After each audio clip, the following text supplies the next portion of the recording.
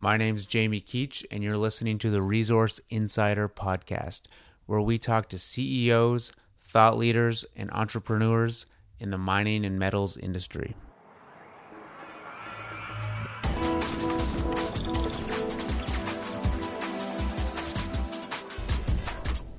Ladies and gentlemen, welcome to another episode of the Resource Insider Podcast. You know, my job is typically spent thinking about the junior mining industry, and there are a lot of components to that industry. There is financing, the ability to consistently raise capital, to sell your project and your ideas, attract investors and backers and supporters of that story. Then there is, of course, the technical aspects. Can you find a great project? Can you get that project? Does it have the geological potential to be a mine? Does it have the value in the ground? And then there's operations, the ability to actually deliver on great ideas, the ability to push a project forward on all these levels, technical, financial, marketing, everything. And what I spend a lot of time thinking about is the fact that there are very few people in this sector that are able to handle all these components, that are able to put the systems together that are required to make any mining project work, be it exploration, be it development or redevelopment, be it an operation. And these are the people you typically see that are ultra successful.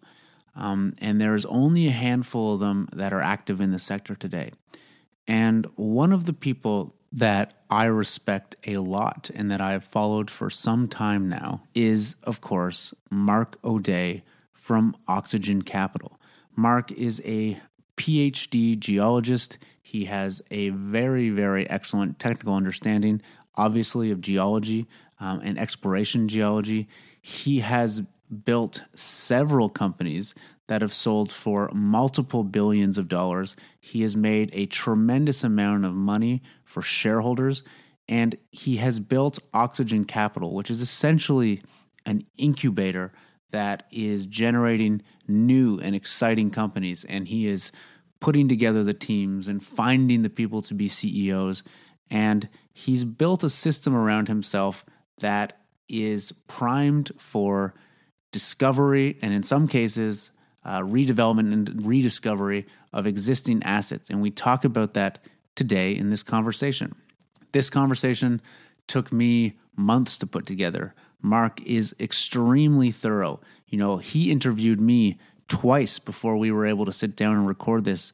And that to me was extremely impressive and just shows the care and the attention to detail that he clearly puts into running his business and making smart decisions.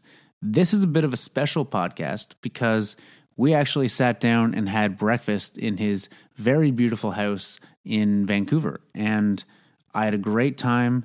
I got to hear about what brought Mark into this space. I learned about how he makes decisions, what he looks for when starting new companies, when acquiring assets, where he sees the industry going, and what he's focused on today. This podcast is going to add a lot of value to new management teams and CEOs that are finding their legs in this space and want to get a better understanding of how to put all the pieces together and to understand how to develop a system that will provide a project with the highest likelihood of success. Equally, this will be extremely valuable to investors when trying to figure out what kind of companies they should back, where they want to allocate their capital. You need to be very careful and very cognizant of the management teams that you support and whether or not they have all the components in play to give that company a chance of success. And there are few people that have done it better from Mark, and he very graciously sits down and spends a lot of time going through how he makes decisions and really what has led Oxygen Capital to be the success that it is today. So, without further ado, let me please introduce Mark O'Day. Mark, welcome to the podcast today. Hey, thanks, Jamie. So, this podcast is a little unique because typically I'm either on top of a skyscraper somewhere in Vancouver or in quite a dingy office of an exploration geologist. But today we are sitting in the kitchen of your house in Deep Cove. Yeah, welcome. I'm glad it's not raining, which is very rare for Deep Cove. I know. I'd anticipated that today, but now we've got a pretty good view of the ocean out there. And Yeah. We're here to talk about what you've done in your career, Oxygen Capital, and sort of the mining space in general today. And so thank you very much for sitting down and talking. Yeah, my pleasure. It's been, I think we've been putting this together for a couple months now. So I'm keen to, I've people can't see this, but I've got a few pages of notes in front of me that I'm keen to get through. But I think it would be valuable if we started our discussion talking about exploration geology in general, what that career is, what it means, and what it's actually like to do that. Because whilst you're a CEO and a director and a chairman of various companies now, you started as an exploration geologist. Yeah, absolutely. I mean, I've counted up the number of nights or years I've slept in tents along the way, and so I've kind of worked through the whole spectrum of this industry, from prospecting and dirt bagging and mapping and drill programs and logging core, etc. So, what first drew me to the life of an exploration geologist is probably what draws a lot of people originally, which is the love of the outdoors, the sort of the nonconformity of it all. And, when I was in undergrad, like most people in undergrad, not really knowing what you're going to do, I kind of fell into this field of geology and instantly kind of felt this was my tribe, and got exposure to being out in the field, loving the lifestyle out there, the freedom and kind of the creativity that goes along with it. And it's a pretty self-sufficient kind of life.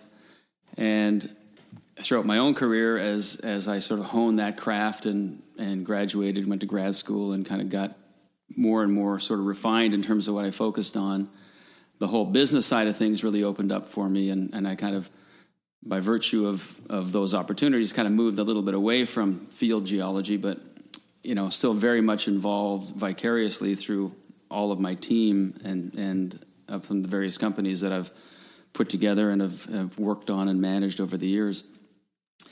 And I think there's an expression out there: I don't want another smart geologist. I want a lucky one. Yeah. Right. Yeah. And I think it's sounds a bit cliche, but I think it's extremely important to not underestimate the value of luck in this business. And it's not blind luck by any means. I think the differentiator between explorationists who find deposits and those who don't comes down to a willingness to put lines on maps.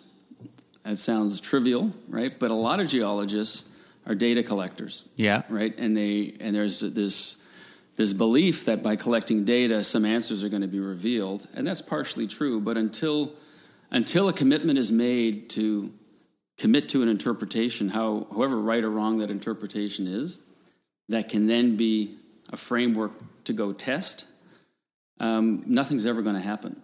And so there's a subdiscipline of geology called structural geology, which is my discipline. And I firmly believe that is the discipline that forces you the most to put lines on maps and commit to interpretations that you can then go test and prove. And structural geology is all about the shape and geometry of a rock mass. And it's all about how rocks bend and break. And that is the fundamental underlying sort of prerequisite for figuring out ore bodies. So what are the steps that someone needs to take before they're willing to put that line on a map? Do they need to be out in the field, mapping on the ground, taking samples, getting assay results? What is the work that has to be done before committing to, I guess, that thesis of what an ore body looks like and what a rock mass looks like? There's the old school, which is still very, very valid and vital, which is boots on the ground, right? So collecting vital information out in the field. But it's more than just that. It's also integrating it with all kinds of remotely collected data, right? So geophysics, in particular, how do you integrate geophysics into structural geology and real life data on the ground? And so it's the ability to integrate multiple data sets to come up with an interpretation. Nobody wants to come up with an interpretation. I mean, this is the sad reality of where geology falls down, is that people are reluctant to come up with interpretation because then it can be criticized. Yeah. And then, once a line is drawn on a map, people take it as truth. And it's not. It's just a test. Yeah. So you're basically putting your name on the line on that and saying, this is what I think, and this is... Yeah. I think maybe one of the best examples of that is David Lowell, who came up with the Lowell-Gilbert porphyry copper model. Because that's not just an interpretation. That's a meta-interpretation. That is an entire... you know the expression better than I would, but a model for these type of deposits. Totally. And people are mimicking it and repeating it over and over again without modifying it at all. Mm-hmm. I mean, it's subject to modification, but it's holistically correct. And the same goes for every single deposit that we've ever worked on and had success on. There has to be a model, and that model comes from a team of people who are committed to actually drawing that model, right? The only way to know a thing truly is attempting to make it, is to attempt to make it, right? So if you can't make it, if you can't draw it, then you have no idea what it is. So, in your view, so let me take a step back. In my view, the holy grail as a geologist is discovery. That's totally. For me, what's most exciting about the mining industry in general, if I were a geologist, that would be what I would be wanting to be focused on. But very few people make a discovery. And do you think that, is it the guys or ladies that are willing to put their reputation on the line and take a strong view and on an interpretation and go out and test that right or wrong that are typically the people that make this sort of discovery? I completely agree with that. And I concur that discovery is the most exciting component in the continuum of our mining business, right? It is the engine that drives the entire sector. So I have a view, and you can disagree with me on this, that the average engineer is probably worth 10 average geologists, but a great geologist is worth 100 engineers.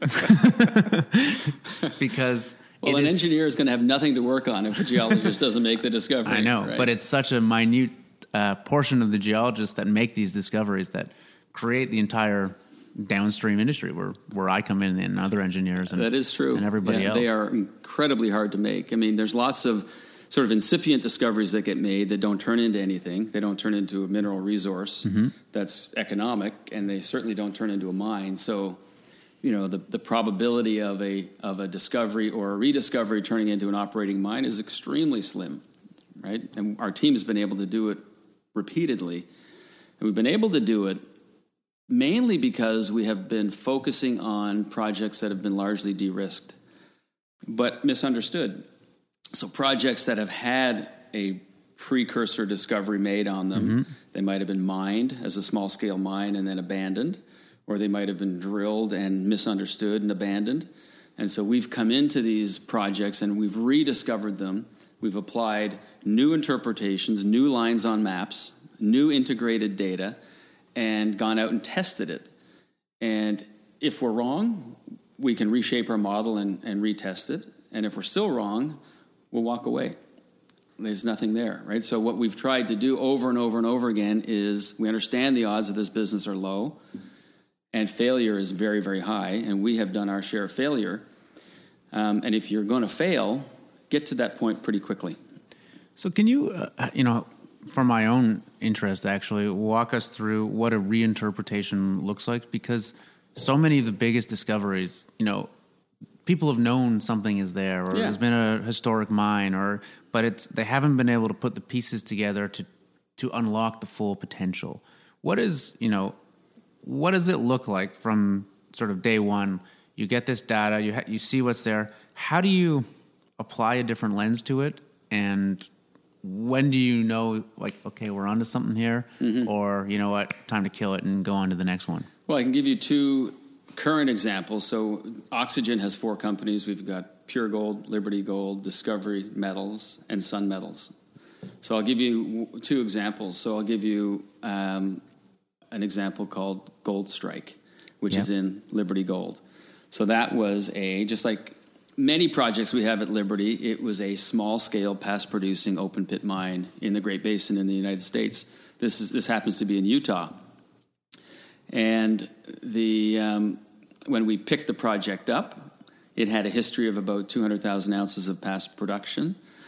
And like most of these projects that were produced in the 80s, they were like an iceberg, right? Where 9/10 of the body of the iceberg's underwater, and all you ever see is sort of 1/10 of it sticking out of the water. Mm-hmm. The same was the case for all these small-scale, past-producing open-pit mines in the 80s, because gold was at $280 or $300 an ounce, and so they would pick the eyes out of these deposits. Right. And they would leave 9/10 of the ore body behind. And at the time, it wasn't economically feasible to go deeper. It wasn't economically feasible. It's not that they didn't know that there was more roots to the system. Of course they did. These were smart geologists. It wasn't economic, and they didn't put any real effort into figuring out what it might look like. So we come along, and we get hold of that historical data. We look at it through the lens of $1,300 or $1,400 gold, whatever environment we're in, and apply current knowledge of the Great Basin. What are the architectural elements that make up Carlin deposits? We know a lot more about them today than we did 30 years ago. Mm-hmm. So we apply those, come up with a model, and in the case of Gold Strike, we now have 1.2 million ounces of open pittable material that wasn't there 2 years ago when we picked the project up. We have 1.2 million ounces of new gold that we've drilled off. We put a PEA out. It's now an economic study that shows that it's a mine. Another example is Pure Gold. This is a really good example because Pure Gold has the Madsen Gold Mine, the high-grade Madsen Gold Mine in Red Lake, Ontario. And Red Lake is the heart of high-grade gold for Canada. Yep. And we picked this project up when it was effectively on its deathbed. We bought it from Claude. Claude were in bankruptcy. We bought it from Claude, paid net $8 or $9 million for it, got it really cheap, and spent 4 years reinterpreting the data. 4 years. 4 years. So was this totally on a desktop at this point? So it was, well, I'll say we've had it for 4.5 years. And so 2 years just sort of reinterpreting and relogging data and compiling historical data, and then another 2 years testing it. And so what we've ended up with is taking a deposit that had been effectively not worked on very well for 20 years. Mm-hmm. And now we've drilled off 2.5 million ounces of brand new high-grade gold and pulled reserves from that of about 1 million ounces of 9 grams. It's now the highest grade development gold project in Canada. And it's on the cusp of its final permit, and it'll be a development project, a producing gold mine within the next year. And this is a project that wasn't supposed to have any gold left. And it was an old chestnut left for dead. And so we've taken it, we've reinterpreted it, we've put 300,000 new meters of drilling into it. And Darren and his team, Phil and Chris Lee, in particular, the geological sort of brains, discovery brains behind this, have come up with a model that adheres to Red Lake characteristics. Yeah. And now we've got a fully coherent model that has proven to be correct because we keep finding more gold that wasn't supposed to be there. So how do these companies, that previously owned this asset or others like it, how do they get into the situation where they, I guess, don't fully understand what they have on their hands? Is this just a case of not all geologists are created equal? Is it a case of it maybe being a secondary asset in a bigger company that has something else that they're focused on and they don't have the resources to devote to it? How do these things? It happens all the time. Keep happening. It happens all the time. And in the case of Gold Strike, it happened because the previous owner just were undercapitalized. Right? They didn't have, not having the money to give yourself the runway to do the work that needs to be done is a recipe for failure. You're going to fail. So having 2 years of lead time to kind of go through the data quietly, you got your head down, you're actually spending 2 years, you're not getting rewarded for it, and you're putting together a model based on the synthesis of everything you can find. That's 2 years of not a lot of reward, right? And unless you've got financiers, unless you've got backers who buy into your business plan and business model and afford you that luxury of a few years to figure these things out, you're never going to be able to. And you're forced to go back into the same old drill holes and twin them and not really take the project anywhere. What I find interesting in that, and I think this is something that a lot of investors, retail investors at home don't take into account necessarily, is how important it is for a team to maintain these committed backers and really the faith of the market that is going to give them the benefit of the doubt to take the time to go through a process like this, or if they have a miss, if they don't hit something right away, recapitalize them without completely gutting the company and allowing the project to proceed. I mean, you know as well as I do that so many of these things don't hit on the first or second or third go. Exactly. And so backing a management team is a mantra that you hear over and over and over again. And when you actually think about what that means, what it doesn't mean is the assumption that that management team is going to succeed on the first try.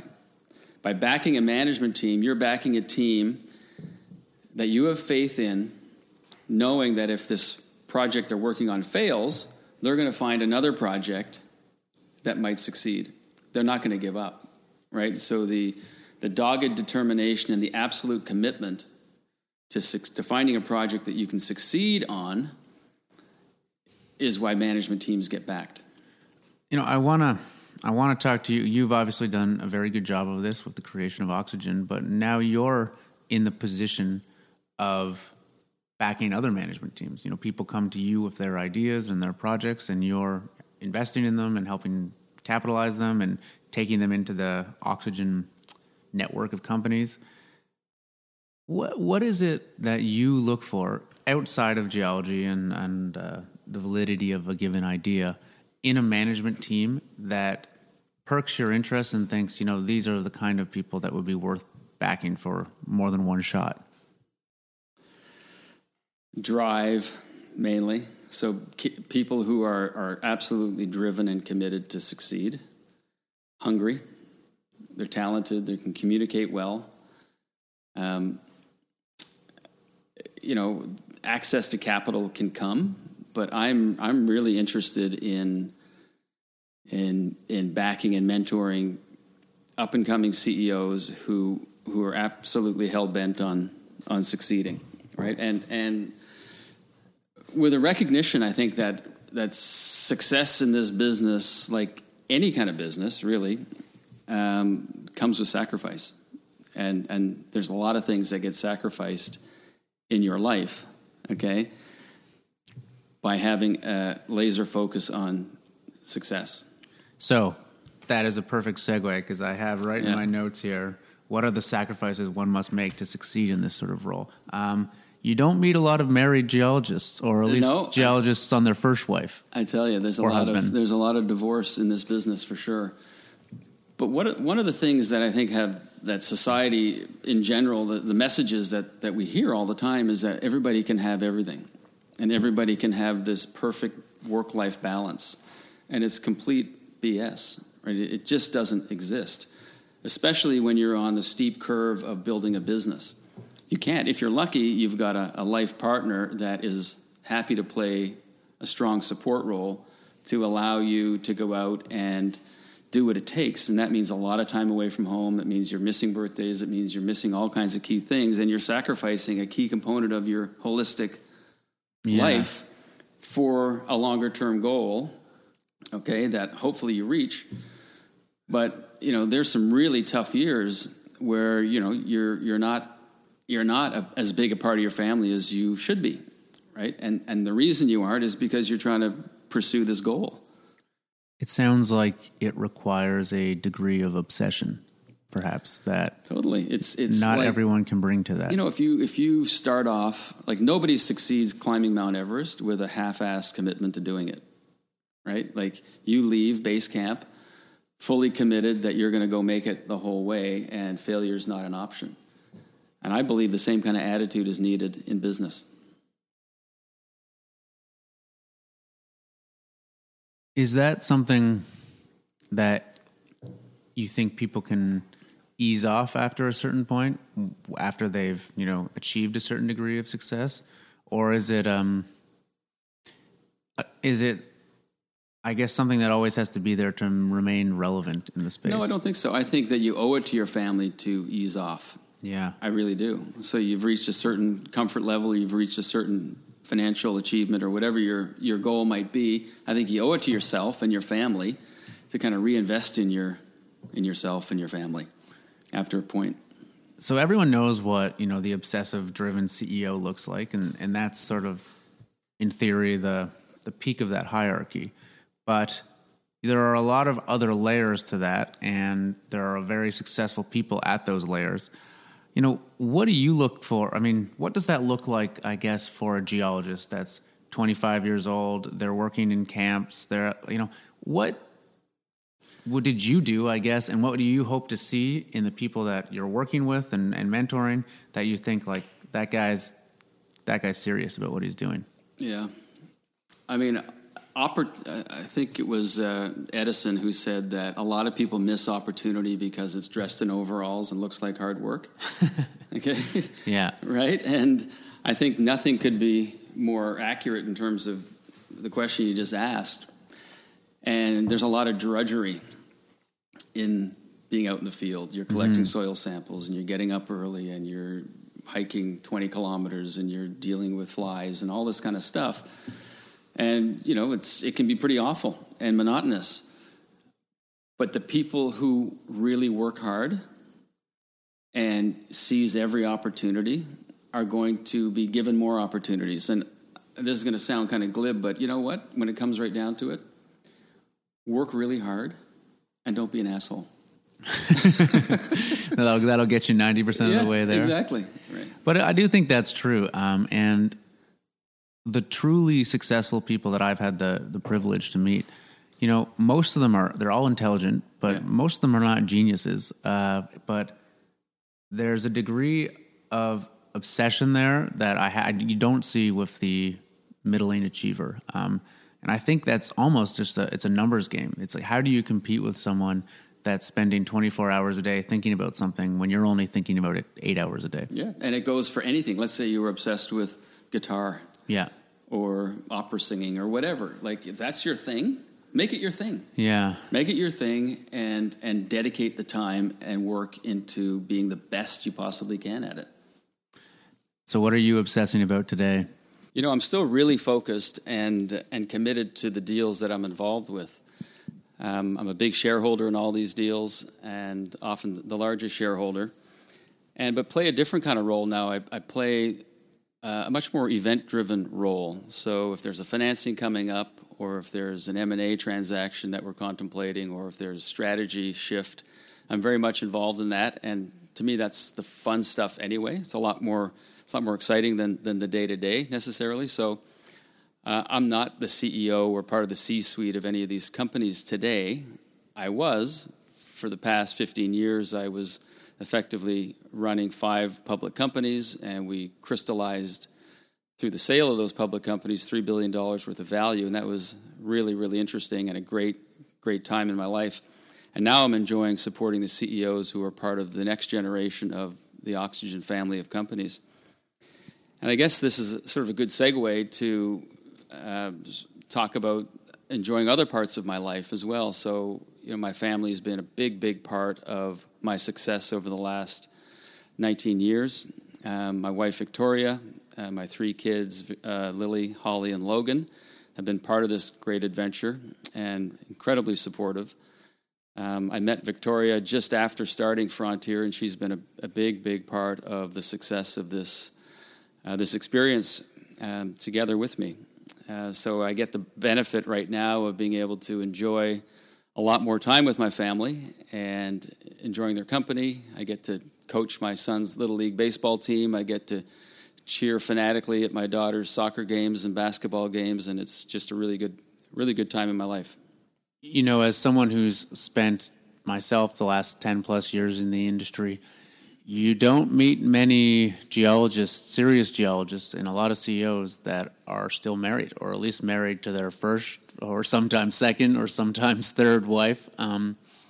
It's interesting, though, that you met when you were kind of in one of the busiest parts of your career. So it sounds like Victoria very much knew what she was getting herself into at that point. Yeah, Victoria is a very unique individual, and she has been incredibly supportive. She did know what she was getting into, I think. I don't know if either of us knew what we were getting into, but yeah, we met shortly after starting Frontier, and it was the beginning of a whole bunch of sort of mystery as I learned how this business works. But she's been a great partner and support over the years. Can we take a shift now and talk a little bit about when you really decided to get very serious about geology? You said you were brought to it through a love of the outdoors and sort of the adventure aspect of it, and you clearly had a bit of the travel bug, and you grew up in the East Coast, is that right? Yeah, I grew up in Newfoundland, yeah. But came a time when you decided to do a PhD in geology. Is that when that really became your focus and sort of your life's work? I think it did. So I went from being a field geologist, seasonal field geologist. Right. So I'd travel in the summer or travel in the winter and come back and work in the summer like we all did back then.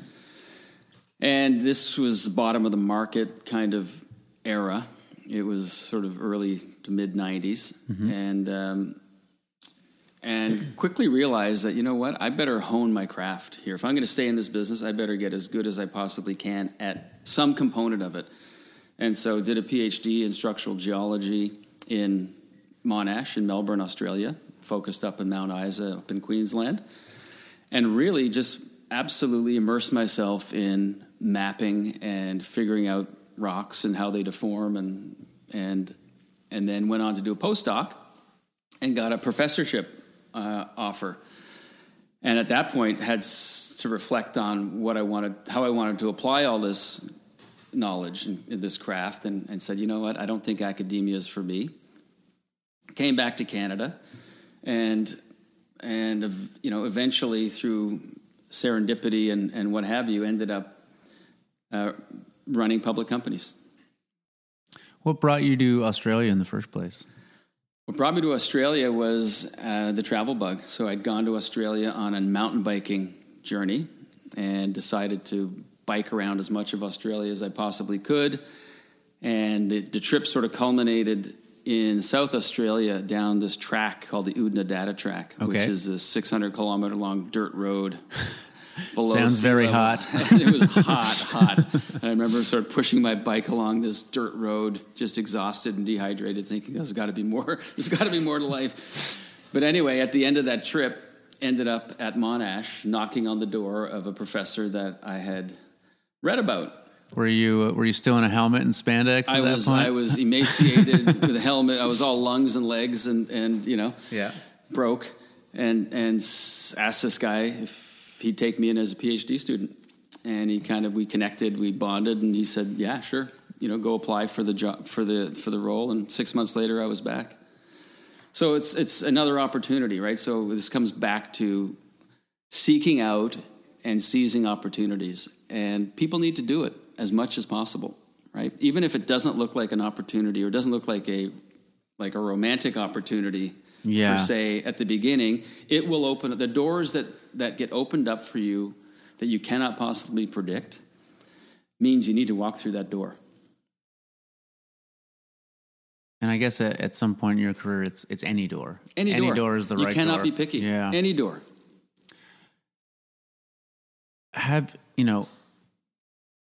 In conjunction with this, have there been mentors throughout your career that have played a role in, once you get into an opportunity, helping you see the potentials there and sort of spread your wings within that realm? Absolutely. I mean, we all, none of us do this alone. Mm-hmm. None of us, right? As much as some people claim to have done it all alone, it's BS. So I've been incredibly fortunate from having very, very supportive parents who kind of drove me to succeed and take opportunities and risks. to my very first field geology summer with a guy named Derek Wilton out of Memorial University of Newfoundland, who kind of introduced me to the wilds of Labrador. Mm-hmm. And I just fell in love with the place. To Gordon Lister, my PhD prof, and who was a massive influence on me. To, the two individuals who got me Frontier Development Group back in 2001. They reached out to me after I won that Goldcorp Challenge. Yep. And that sort of launched my career as a pivotal moment. So Rob McEwen played a role in my life, big role, in terms of opening up a bunch of doors. So there's all kinds of individuals who change the trajectory of your life. So what I actually find to be a really interesting, fork for you is you came second in the Goldcorp Challenge. That went, that was sort of your first public appearance. But then these gentlemen reached out to you and brought you into the life of running a public company. What was coming as a very technical geological background, had you had any exposure to the public space or were you just... I hadn't even invested in a stock, right? Okay. I knew nothing. I knew nothing. How old were you at that point, just to place us? 35 maybe. Okay. And so you'd seen your career as a scientist at this point, totally. Essentially. And then some guys came knocking on your door and said, you want to run a company? And I said, okay, why not? Let's go do it. And I said, are you going to help? Are you going to help me? Are you going to teach me? Yeah. Because if you're not going to be there to back me up and teach me what I need to know, then no, I don't think I can do it. But if you're going to be there, I didn't even know what a financial statement was. I didn't know what a balance sheet was. I didn't know anything. And so these guys kind of took me under their wings and mentored me. And not being afraid to ask questions is the key. Right? Just ask away. Ask every single question. So anyway, these guys came in, gave me this opportunity. It was $1 million in the bank, no projects. I didn't know anything about public company obligations or anything. Yep. And so we had good lawyers and mentors around me. I built my team, and 10 years later, that was Frontier Gold that got sold to Newmont for $2.5 billion. So that was a pretty good $1 million investment on their part. It was a great $1 million investment. And it also kind of goes to show that there is no such thing as an overnight success. Even though it looks like it happened overnight, like there's usually 10 or 15 years before that we're drudgery. Do you think you would have found your way to the public markets one way or the other? I don't think I would have. I think I shouldn't say that. I don't think I would have found my way to a CEO role as quickly as I did. Mm-hmm. So I might have ended up as an exploration geo within a public company. That was happening. Yeah. And I was already doing that. I was consulting to public companies. I'd set up a consulting practice, and I was consulting to majors around the world. But running one, unless that door opened for me, it would have been very hard for me to break down that door. So I've taken it upon myself right now. I think a big part of my responsibility at this stage in my career is presenting these doors in front of people who I think have the talent to walk through them and succeed. I think what you've described just now, and then what happened to you, there are going to be a lot of younger geologists listening to this who that is their dream scenario. Maybe they even have a specific idea that they want backing for, or they have an idea behind. Now, point of fact, I would say a lot of geologists have actually had that opportunity to start a company and have backers and pursue their idea, and very, very few of those ideas go on to be any sort of success, let alone a multi-billion-dollar takeout. So my question is, what advice do you have for young geologists who are either trying to put together their first deal, or maybe they've already found themselves in a position where they're running it, to build up the business, capital markets, financial acumen that you need to do to perform in that role? And the reason I ask that is because geologists have a reputation for not being the best public company CEOs. And you see a lot of them in the secondary role, maybe the VP exploration and whatnot, with an accountant or someone as the CEO. but they're the people most intimately familiar with these projects and creating the true value in the company. So how can they level up their skills to be the head of this? I mean, I actually think that the best CEOs, intrinsically the best CEOs who ought to be the best CEOs, I should say, are geologists, right? Not lawyers, not accountants. It's never made any sense to me to see a lawyer or an accountant be the CEO of a major company. It doesn't make any sense to me. I mean, that means those people are 100% beholden to trusting the caliber of the people who are bringing them ideas and investment decisions without the ability to actually interrogate them themselves through the lens of somebody who knows what they're talking about. Yes. And that's risky. So having a CEO who's a geologist who knows the craft is exactly the person that you want to have in there making the investment decisions. And those geologists just need to hone their communication skills and the ability to translate complex ideas into sound bites or investment ideas that people can get behind without thinking that you're going to get rewarded for some great scientific idea. You have to frame the idea properly so that people are going to want to back you. But the other layer that's more intangible is timing, right? It's really difficult. Doesn't matter how seasoned a CEO you are. Mm-hmm. If you get the timing wrong of your new venture, you're hooped. It's going nowhere, right? And so if you look at the last 6 years of this cycle, we've been in this incredibly flat, dull, atrophied, bear market for 6 years. Gold's kind of peaked in 2012 at 18 something and then just fell off a cliff, and it's been 12 to 1300 flatlined for 6 years right now. We've been in this bear market. Really tough, unless you've got a really strong track record of creating value. Very, very tough to get a new deal launched as a new CEO because there's no backers out there right now. Yeah. No new backers. What it is a really good time to do right now is accumulate projects cheaply, right? So as companies suffer more and more balance sheet stress, right? They're more and more willing to do deals cheaply. And so building, this is the time to building your portfolio and your pipeline right now, not spending a lot of money on it, but building it so that you can vault out of this bear market with the best, highest quality portfolio you possibly could, and you accumulated it very, very cheaply. So I have two follow-up questions to that. The first is from an investor's perspective. If, I'm not a professional fund manager, I'm not a, professional mining investor, but I like the space, I have a bit of money to play with in it. How do I position myself to take advantage of this in your view? Do I get these high potential exploration projects or redevelopment projects? Is now the time really to be buying undervalued producers? What, from an investor's perspective, where do you think it's a smart place to be looking?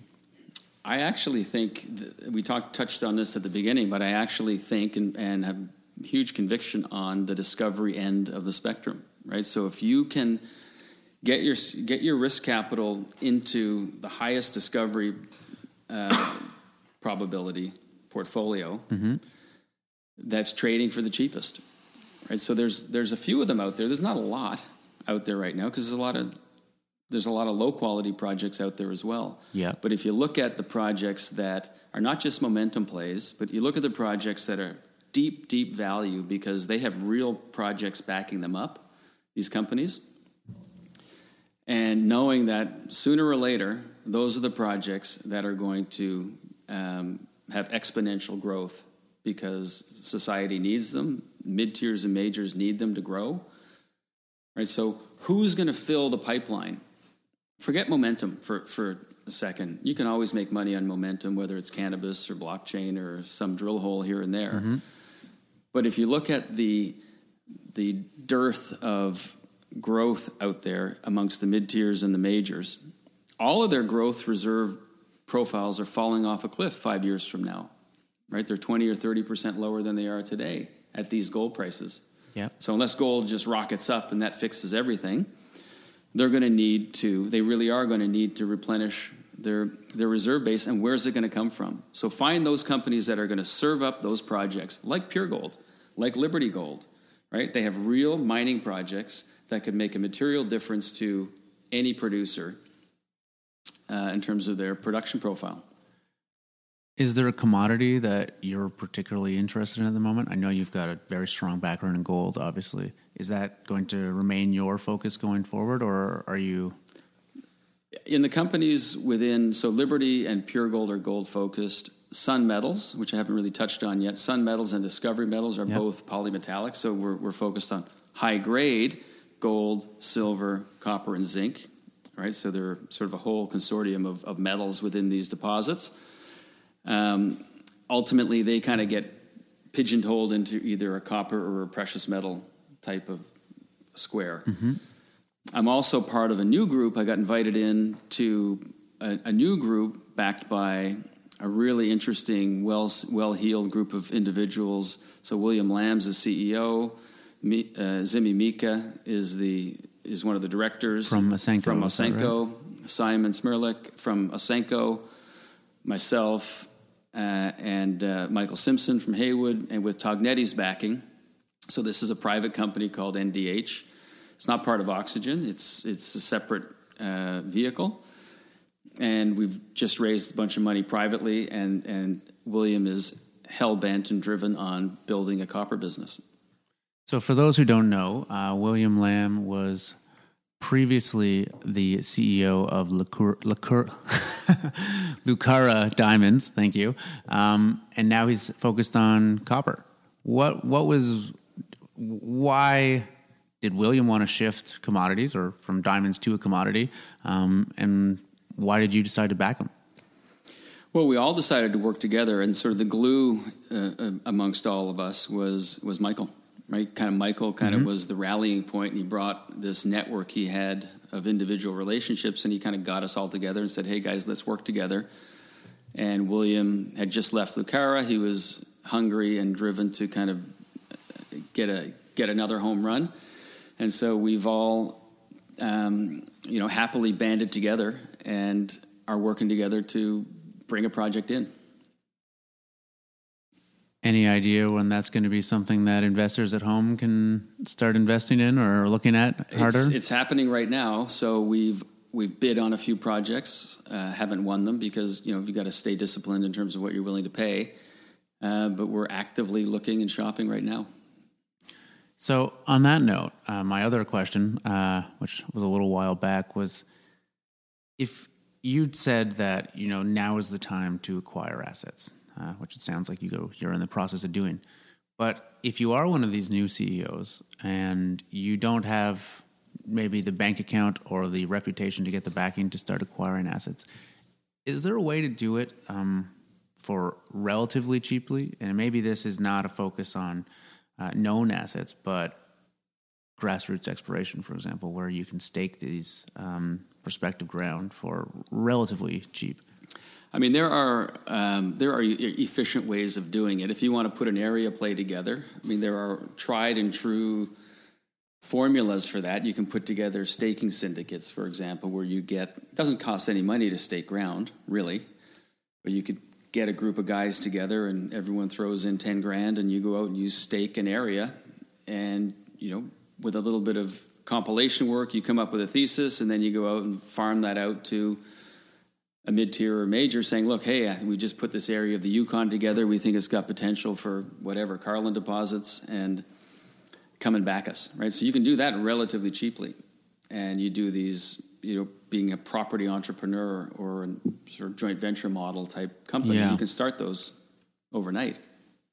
You just have to have enough geological angle to come up with an investment thesis for somebody earning in. How do you think about in your early career with this? So I was speaking about this to a friend of mine he's in his 60s now. He's a very successful lawyer turned venture capitalist, and he's done very well, and he's helped create some great companies.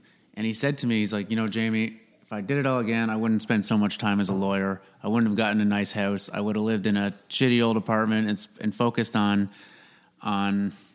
building companies earlier. I wouldn't have gone the so much of the corporate route, I guess. Do you have any advice for people who are thinking about that? I mean, this is something I've thought about a lot at this point, where to allocate your personal capital for the longest returns, for returns in the long run.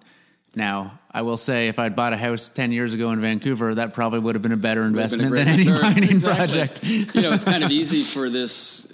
I don't know who you're referring to, but it's easy for him to, in hindsight, look back and say he would have taken on more risk. But we all have our own risk appetite.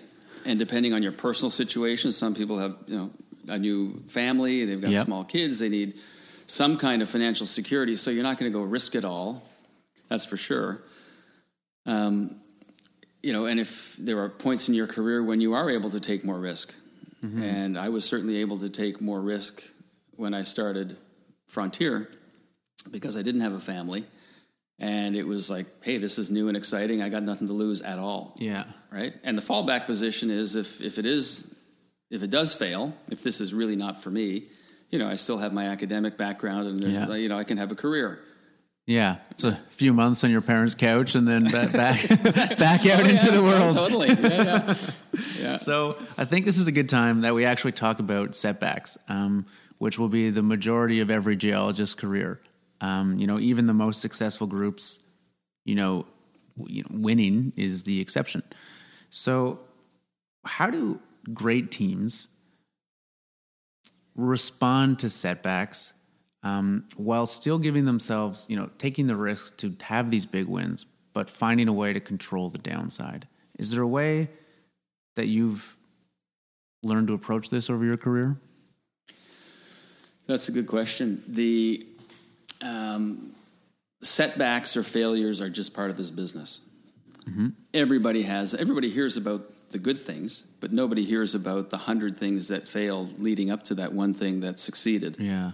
And we all have this huge litany of sort of carcasses behind us of projects that have not worked for one reason or another. So, I mean, the two real tangible examples that were sort of gut-wrenching not failures, but obstacles for me personally. Most recently, I was executive chairman and co-founder of True Gold Mining, which we merged with Riverstone, formed True Gold, and we had the Karma project in Burkina Faso. And it was a great, simple, open-pit heap leach project in a decent part of the world. And we, halfway through our construction, so we drilled it off, we permitted it, we funded it, and we got into construction all within about 3 years, 2.5 years. It was incredibly accelerated, and this was at the bottom of the market. This was 2014, 2015. Really, really, really tough time to raise money. I think even tougher than right now, actually, in some ways. And anyway, halfway through the construction, there was a coup in the country. And Blaise Compaoré, who was the dictator of Burkina Faso, got ousted. There was civil unrest. It became militant as well, and he got evicted from the country, and all hell broke loose. And there was uprising, civil uprising. There was uprisings from artisanal miners, and all this sort of corruption and discontent sort of bubbled up to the surface. And mining projects around the country got hit hard, and ours in particular got hit hard. And we ended up getting Molotov cocktails thrown over our fence, and bunch of our equipment burned. Our leach pad liner caught fire, and there was like $4 or $5 million worth of damage. And it was absolutely gut wrenching. And all of our financiers were kind of waiting in the wings, just with their jaws open, thinking, "Oh my God, am I going to lose everything?" And this was a binary moment in time, and we basically said, "Okay, like this either goes to zero, or we kind of work our way through it." And we all kind of banded together, and I sort of spearheaded a recovery program with the help of a bunch of really, really seasoned, politically savvy consultants out of South Africa. Okay. And we put this SWAT team together to bring peace and stability back into a lawless country at the time, because there was no government. There was an interim government. And we brought peace and stability just to our region. And we ended up signing a stability agreement and getting consent to restart work. The money flowed again, and we finished the mine. construction. We poured gold, and we sold the company to Endeavor like a month later. But this was, and during the process, the entire C-suite was fired. Okay, so I assumed the role of CEO, and we went on a search, and we hired a new CEO, we hired a new CFO, we hired a new COO, we hired a new country manager. We rebuilt the entire team from the ashes of that crisis. And we said, okay, look, we're now in a different world, and we need new skills to succeed. And so we went out and we found them, and we brought in Christian as CEO from, he was the CFO of Endeavor. Yep. And we brought him in, and he set him up as a CEO, and he proceeded to build a team around him and got the mine finished, and we ended up selling it. So that was a very gut-wrenching year. Yeah, I am familiar with that story because Christian was my old boss, actually, at Equinox Gold. And I'd heard a bit of it from his side, but I hadn't heard the whole thing before. When, what went through your mind to make that decision to clear out the old team, renew it, to tackle these new challenges? That can't be an easy thing to go through for any leader in any organization. How do you go through that in terms of making that decision and coming to the conclusion that, this is the right thing to do for the company, for the shareholders, et cetera, et cetera? Yeah, we just looked at the new landscape in the country and thought we needed a different skill set because this is just going to happen again. Mm-hmm. So we needed a new skill set, and the remainder of the team, so Alex Holmes was a big part of this with me. So a bunch of us, basically filled in where needed to keep this company running and communicating to shareholders about what we were doing, and started this search, and we succeeded. But it could have gone the other way. Yeah, right. It was all hands on deck and complete and utter laser focus on not failing. Okay, I'm getting a little into the weeds on this, but it's, I guess, my own personal interest. But so, from what it sounds like, the technical aspects of the mining, that was handled. The challenge was the surrounding area and the community.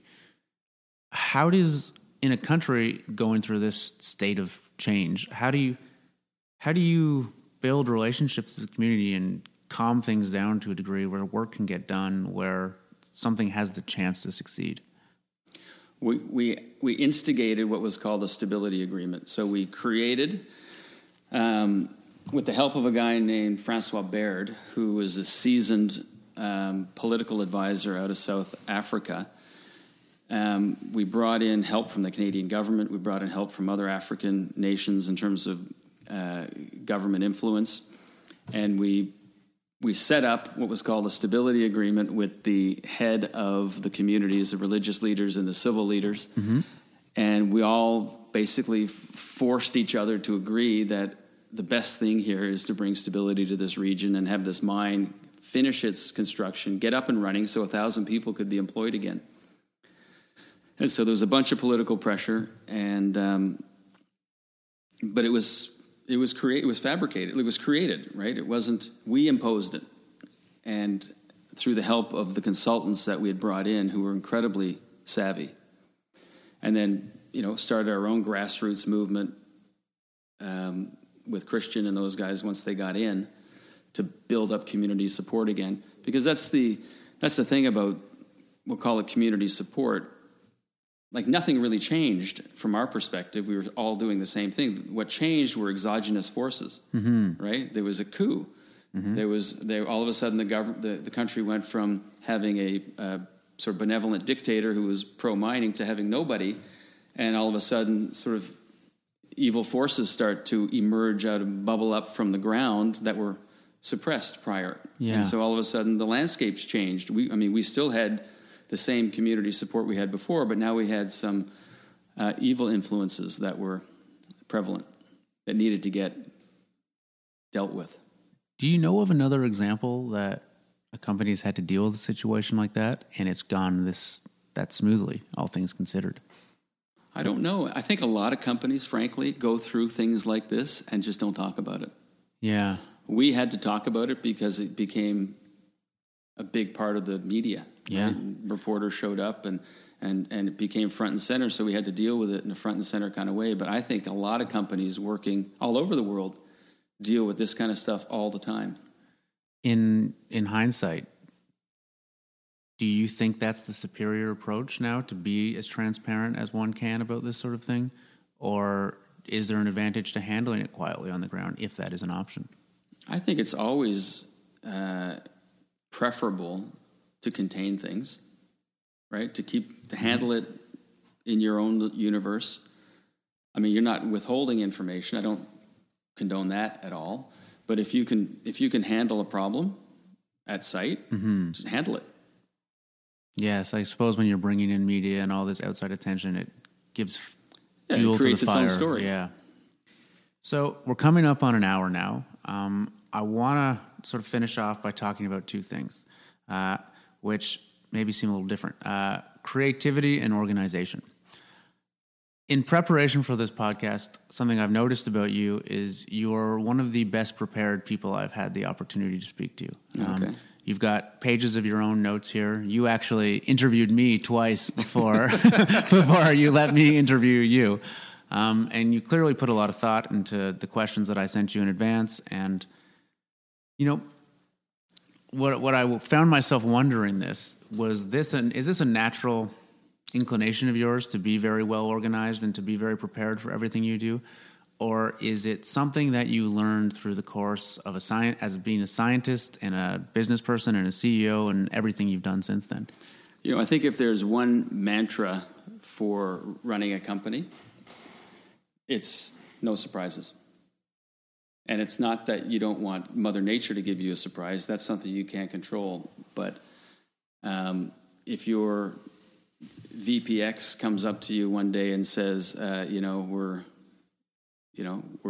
out of money, or we're right, something that was unforeseen, and you weren't prepared for it. Like everybody should be in a position where, like, they know the possible outcomes, and there's no surprises. And there's a contingency in place for any. Yeah, there really shouldn't be any surprises here. We know what business we're in. We know how this works. Let's make sure we got enough communication so that no one's blindsided. That's what it means. There's no chance you were a Boy Scout, is there, Mark?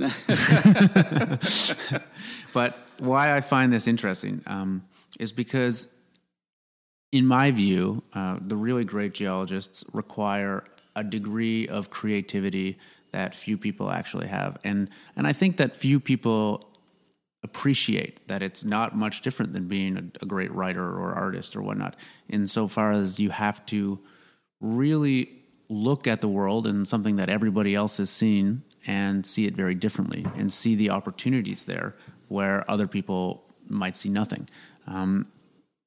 And I think this is the problem often in this sector, is how do you manage both of these, and how do you find people that can do both? And by saying no surprises, that doesn't mean I want to stymie creativity by any means. I want to let my talent run, right? And so Moira, for example, who's our VPX at Liberty Gold, she's got latitude to go out and do whatever she wants in terms of testing targets or what tools to use or what budget she wants to put forward and that kind of thing, right? So use all your creativity. Go for it. So one of the things that I think we've been successful at the 9 companies that we've created over the last 19 years has been our ability to let our geologists follow their nose, right? And fail. Make mistakes, fail, it's okay. It's tougher in a bear market because money's tighter. Yeah. But in a bull market, I mean, Frontier never had any less than $100 million in the bank, right? And we had 50 or 60,000 meters of drilling a year, right? And, at some years we had 14 rigs going, right? Like it was massive. It's like half the exploration industry right now. It is. Yeah. And it was a different time. And our geologists were just in heaven because they could go test things. They could go, they could go fail. And they obviously succeed.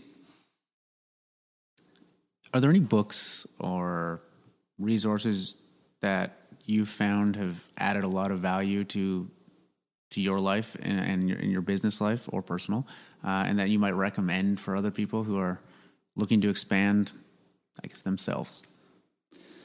There's never been a business book necessarily that has stood out.